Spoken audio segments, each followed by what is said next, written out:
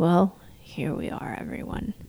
It's the penultimate episode before the hiatus. Now, like I said before, how long the hiatus is going to be, I can't tell you at this time. All I know is that this is not sustainable at the rate I'm going. But, let me turn off the AC. Okay. But it's been a good run. Next week will be the 1 year anniversary. Can you believe a year I've been doing this crazy podcast and somehow you're still here? What is wrong with you? But it's been a fun ride. Hopefully I'll come back with some new episodes at some point. Maybe in the fall. We'll see. In the meantime, I've been at Oshkosh losing my voice, screaming at little Pathfinders. That's why I have this interesting scratchy voice, but welcome back for the second to last time. Hopefully the finale episode will really be a good one. Don't hold your breath. I mean, you guys know what this podcast is at this point, so don't hold your breath. What are we going to talk about today? I don't know. I guess I'm just going to tell you what's been going on, like the fact that nothing has been going on in my head while my body goes around and does all the things. And that's partially why I am doing the hiatus. And then we'll talk about an abusive God. Does the God that Adventism believe in, is he abusive? I mean, when comparing to a human person. The answer should be no spoiler to you guys. I've talked about this 1,000,001 times, but we're going to talk about it again just because, it bears repeating. Because this idea is so ingrained within Adventism that even when we hear it, the God that we believe in is abusive, we don't absorb it. So it's worth going over again. So that's what we're going to talk about. All right. That's all the introduction that I have. I'm too tired to be witty. You guys come here, of course, every week to laugh and carry on because all the hilarity. But let's be honest. I'm just mentally and physically exhausted. So just pretend like I said something hilarious at this point and laugh your head off. All right, let's go.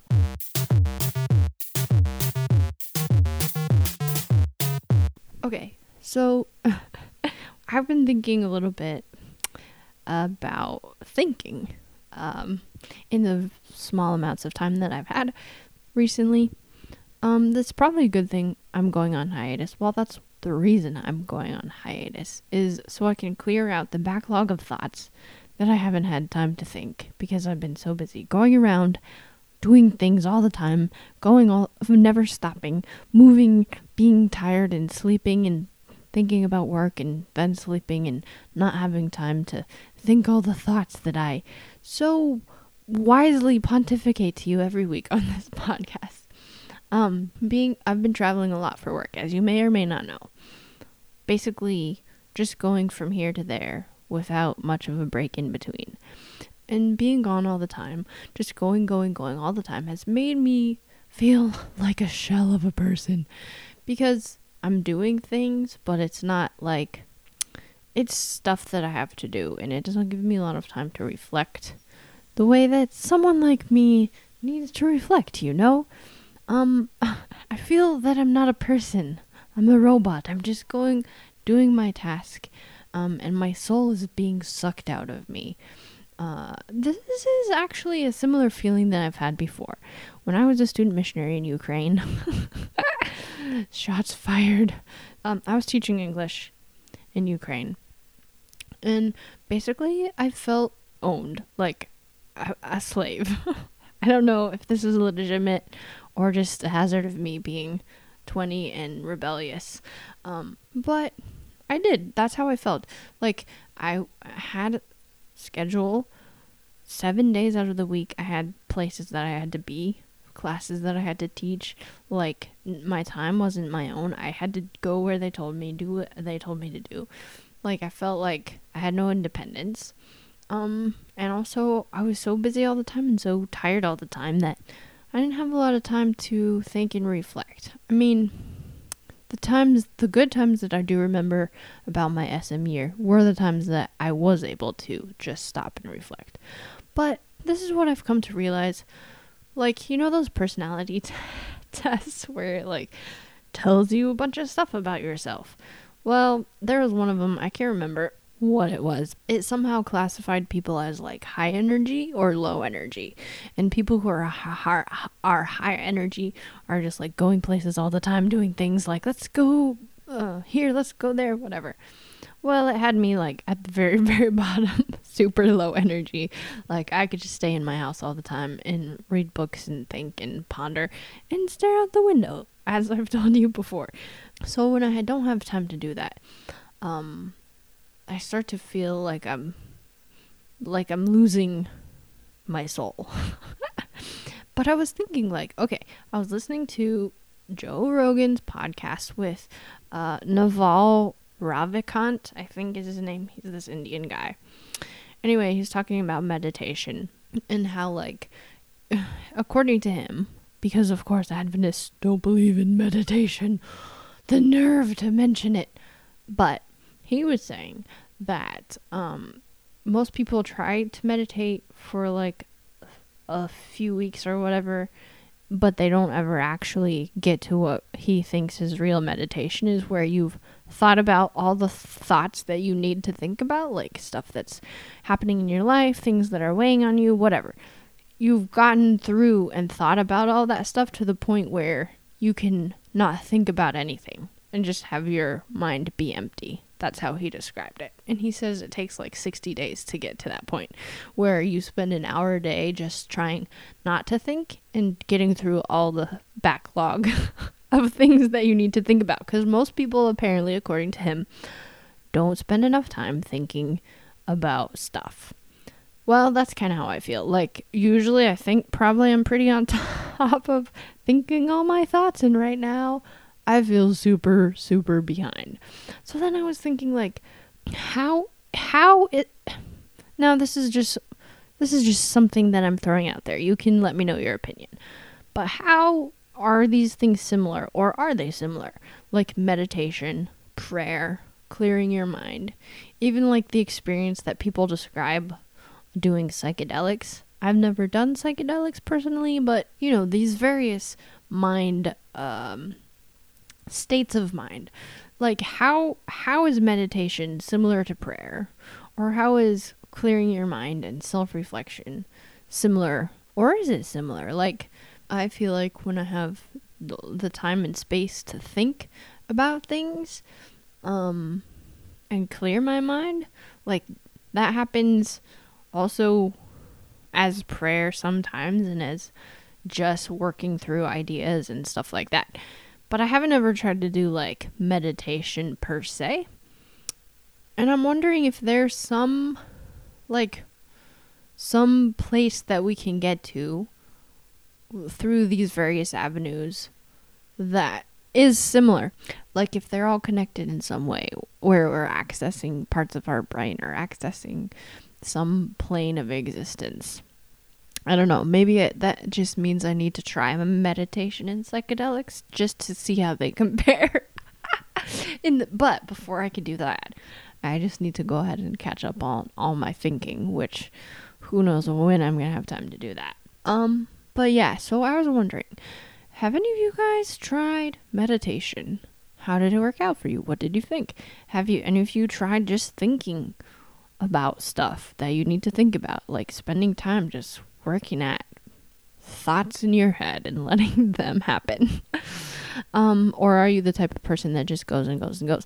I remember one time in college, one of my professors was like, he was like, "You young college whippersnappers," you know, this attitude that young people are always critique in older people. But he's like, "Have you ever just tried driving to school or driving to class without the radio or without anything and just thinking your thoughts? I bet you can't even do it. You bunch of millennials who are always texting on your phones or listening to music or whatever." And I remember thinking at the time, like, yeah, I do that a lot. I don't know if everyone does that a lot or he was just being an old crank and thinking we don't do that a lot, or if I just was the only one who went ahead and did that. But I'm curious if you guys are the types of people who who drive around in the car with nothing playing, not doing anything, just thinking while you drive or whatever. If you've done psychedelics, let me know what the experience is like, and if it's akin to meditation, if you've done meditation, any of these various things. I'm interested in how they're related or not related, with my lack of experience. Okay, I probably have talked about this too before, because it's something that I've thought about, and I'm sure I've mentioned it. I don't remember what I said, though, to be honest. This is episode 51. You can't expect me to remember everything that I've said. In fact, all the episodes are probably pretty similar. I'm basically like a broken record. I'm like one of those old people that's like, you go to their house every week and they tell you the same story. Like, there's this old lady that we used to mow her lawn when I was a young kid. We had this lawn business, my brother and I. And there's an old lady. She was like upper 90s. Every time we would go in after we'd mowed her lawn, she would write us a check, and then she'd tell us the story of how when she was a little girl, they sat down by the old potbelly stove. And she told the same story over and over every time. She called my brother the wrong name and asked if he was still working out on the road. And we didn't even know what that meant, but we were just like, yep. Anyway, that's probably this podcast at this point, where I'm just the old lady telling the same story over and over again. But that's what you come here for, right? You come here to get reiterated the same points, just to hammer it into your old noggin, because we need to hear these things more than once. All right, those are my thoughts on prayer, meditation, clearing your mind, psychedelics, etc. Although there's much more to be said on psychedelics, maybe I should do the finale episode on ayahuasca. What do you guys think? Tweet me and let me know what you think. Okay. Now we're going to talk about whether the God we serve or the God we describe is actually good. Is actually as nice as we say he is. Because what I've noticed, and what very many different people have noticed and been irritated by, and why a lot of people end up leaving the church, is because if you were to describe God the way Adventism generally believes in him, as a person, that person would be horrible and abusive and terrible, and nobody would like them. But yet, we describe God that way, and we say, but he's love. So because God is love, he can do all of these things that are unloving, and it doesn't count because he's love. And it doesn't make sense. It doesn't track. But somehow God, gets a pass for being awful the way we describe him, just because he's God. Even though when we see humans doing these things, we're like, you're terrible. So, okay, first of all, like ultimatums. If you have an abusive person that gives a lot of ultimatums that they have no right to give, then that you automatically clock that person as an awful person. But yet, God can give us ultimatums, and we're like, that's just the way it is, because it's God. Like the way that we describe him, he says, love me and obey me. And that's easy. All you have to do is love me and obey me. And if you don't, that's fine. That's your choice. I'll just kill you and burn you to death. But, it was your choice, and I was loving you the whole time. This is an ultimatum. But yeah, when we see humans doing these things, like, to your kids, take out the trash. It's easy. It's your choice to take out the trash. If you don't take out the trash, I'll beat you over the head with a broomstick. But, I'm just loving you. It's your choice to take out the trash or get beaten by a broomstick.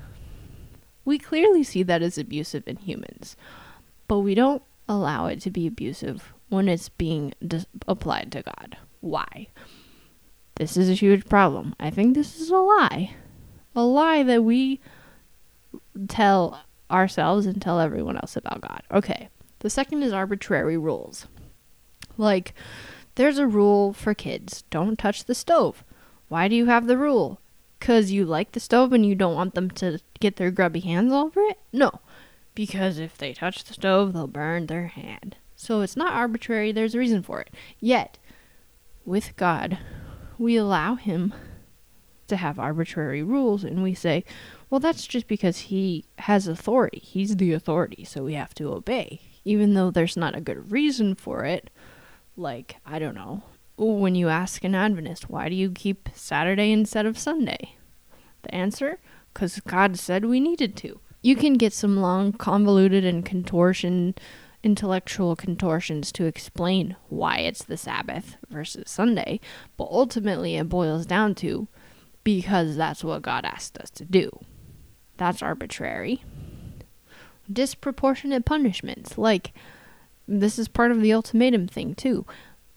Burning to death and never ever coming back for having lived 60 to 70 years of oblivious, bumbling, trying hard but failing to be a good person. For that, you get the disproportionate punishment of dying for eternity. That's not abusive, is it? When we see parents whose kids do something minor, some small, even accidentally do something wrong, and then they get a huge blowback from the parents, we're like, hold on, there's something wrong here. But if God says, you tried really hard to keep the Sabbath, you tried really hard not to lie and to cheat, you tried to stop smoking, but, in your lifetime, you just weren't able to reach that sinless perfection. And because you didn't, I'm gonna kill you to death with burning fire. It's like a little bit disproportionate, don't you think? I think it is. Okay. Next, we say God is love, while what I just described, ultimatums and threats, and disproportionate punishments, if you disobey, that's really truly anger and vindictiveness. If we were to describe a human in that way, it could be classified as anger and vindictiveness. Yet when we describe God that way, it's love. So God is love, even though he does all these terrible things that are unloving, but he's still love because he says he's love, right? Now, who's lying? Is it God that's lying about who he is, that he's love when he isn't really? Or is it us misunderstanding who God really is and then misrepresenting that to ourselves and to other people? What else? What other ways can we misunderstand God? All of these things, of course, are the entire point of the Great Controversy, which is my favorite topic to talk about. The Great Controversy is the question: is God who he says he is? How he describes himself, is that the same as how we describe him? Which is correct? Which is true? Is he how Satan describes him? I mean, all of these things that I'm listing are kind of how Satan describes him, and we've swallowed them in some way in our theology, but said that that's not wrong or incorrect or bad. And I think we've believed the lie in a lot of cases. Is God manipulative? Well, according to a lot of Christian theology, including Adventism, we have to jump through all of these hoops, and then the reward is heaven. Like, that's, God leads us with the carrot stick of heaven, but we have to do, we have to go through the slalom, through the tunnel, jump over the thing, like a little dog at the dog show? Is that where they... the things where the dogs run through the thing. That. We only get the carrot if we do that. If we obey the laws, if we do the rituals, if we believe the right thing, if we say the right thing, etc., etc. We tell people that God treats everyone the same way, but we say it as if that's a good thing. Like, who do you know that treats everyone the same way? We tell people that God has the same rules, the same punishments, the same standards for everyone, no matter who you are. God will act in the exact same way toward you. It doesn't matter how mature you are. It doesn't matter how, regardless of your understanding or level, God will treat everyone uniformly across the board. And that's supposed to be a good thing. But yet, if I were to talk to you like a 5-year-old, if I were to treat you the way I treat little kids, you would be horribly offended. And if I were to treat a little kid like an adult, then they would probably get themselves into bad trouble. I think that God really treats people differently according to their understanding and their maturity level. That would only make sense. But in our weird way of describing him, it's like he's unable to work with us on any level. It's like the same standard applied across the board to everyone, no matter what. Yeah, we don't like people who do that. We don't like people who do that in real life. You gotta treat people, you gotta react to people in relation to their individual capacity and capability. Alright. What are some other ways that we describe God? Okay, that sin displeases him. Like, the reason we shouldn't sin isn't because it's bad for us. It's because it makes God sad. I've literally heard people say this, that you shouldn't sin, not because God will be angry with you, even though he'll burn you with fire, but because it makes him sad. And you don't want to make God sad, do you? Well, that's only an explanation if the things that he asks us to do are arbitrary, which I kind of talked about arbitrary rules already. But if sin is arbitrary, if it's just because God said so, then yeah, sin is bad because it displeases God. But if it's bad because it actually hurts us, then that makes God actually sympathetic and caring. Like, the reason we don't want little kids to do some things is because we don't want them to hurt themselves. And it has nothing to do with whether it displeases us or not. And I think sin has nothing to do with whether it displeases God. He just doesn't want us to get hurt. And so a lot of things that I think, it's true, maybe some of the things that we kind of write off as like, oh, it must not, I can't see any bad consequences of it, therefore it must not be a bad thing to do. It's true that maybe we don't always see or have the perceptiveness to understand why sins are harmful to ourselves. Doesn't mean they aren't, but it also doesn't mean that things that are rules, like the Jews had many, many rules, and Adventists have many, many rules, just because we have a rule that something is a sin doesn't necessarily mean it's a sin. And like I was talking about before with different people having different capacities and different understandings and different stages that in their lives, I think that some sins, something that might be a sin for one person, may not be for another person. And that's like, ooh, it goes against the, equally applied to everyone in all circumstances thing. But if God truly just doesn't want us to sin to not hurt ourselves, that should be applicable, right? That one thing that hurts me may not hurt you in the same way. Depends on your state of mind. It depends on your motivations. It depends on a lot of things. I think sin is a lot more gray than we think it is, and the way that we describe it. Now, all of these ways that Adventism has described God, we find a lot of ways to twist our way into saying, oh, it's more nuanced than, the way you're describing it, that would be abusive if we were talking about a human, but that it's not abusive for God. You're just not seeing the nuance of, whatever. I call bunk on that. I think it in this case, when we say God is doing things that are clearly abusive, that would be abusive in a human, it can also be applied to how we understand God. And, it fits within the great controversy that it would make sense that Satan would want to feed us a line about who God is and what he wants from us. So why wouldn't we be constantly wanting to interrogate what we think of who God is to see, is that really true? Does it make sense?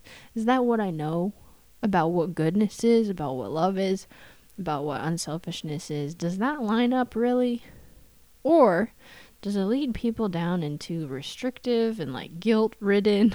I don't know how many Adventists I know that are just so guilt-ridden and trying so hard to walk the straight and narrow, to reach that sinless perfection, to live, pleasing God or whatever, and feeling like they're failing all the time, and that is damaging too.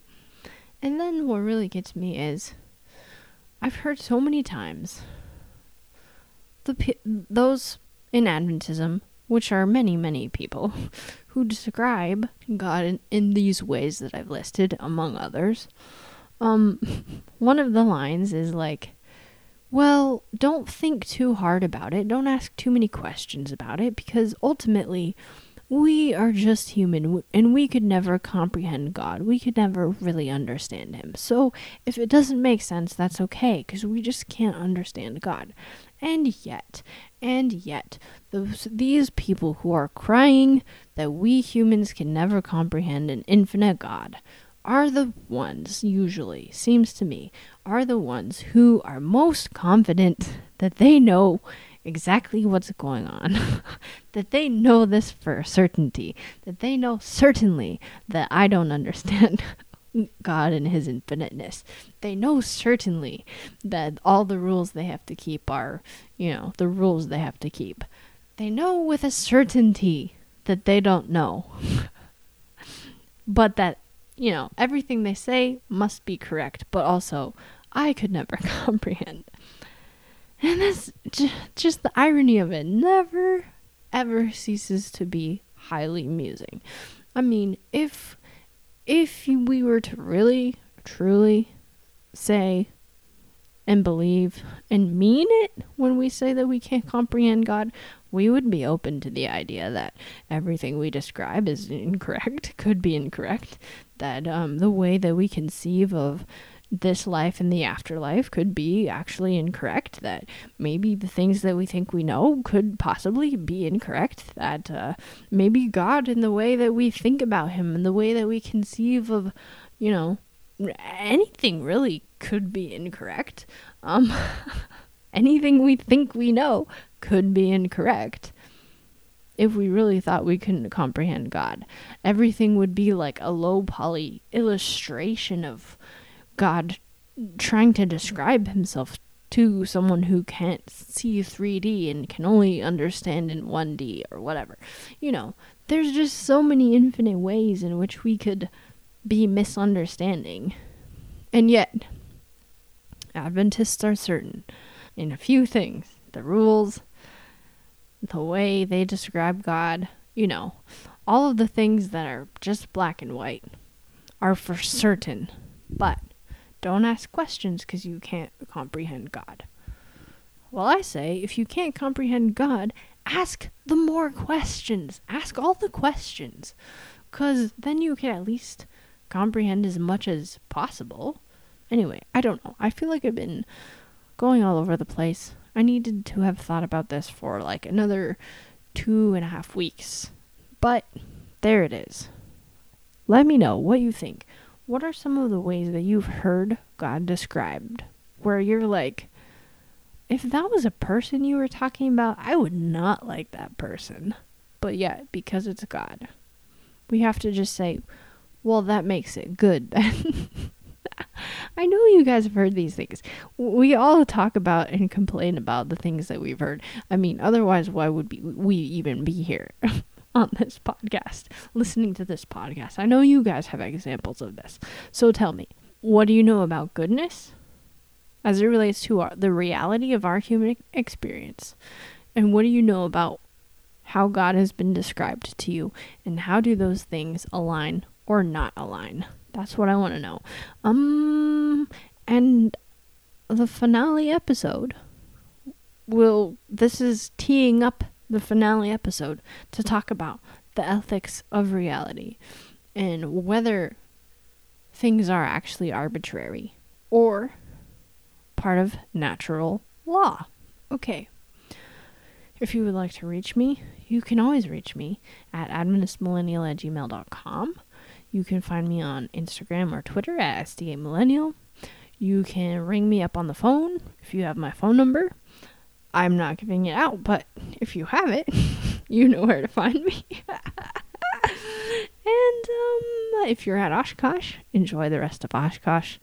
If you're listening to this and Oshkosh is long over, sucks for you. And for the last time, or maybe not the last time, but possibly, conceivably, considering my ability to follow through, possibly for the last time, see you next week.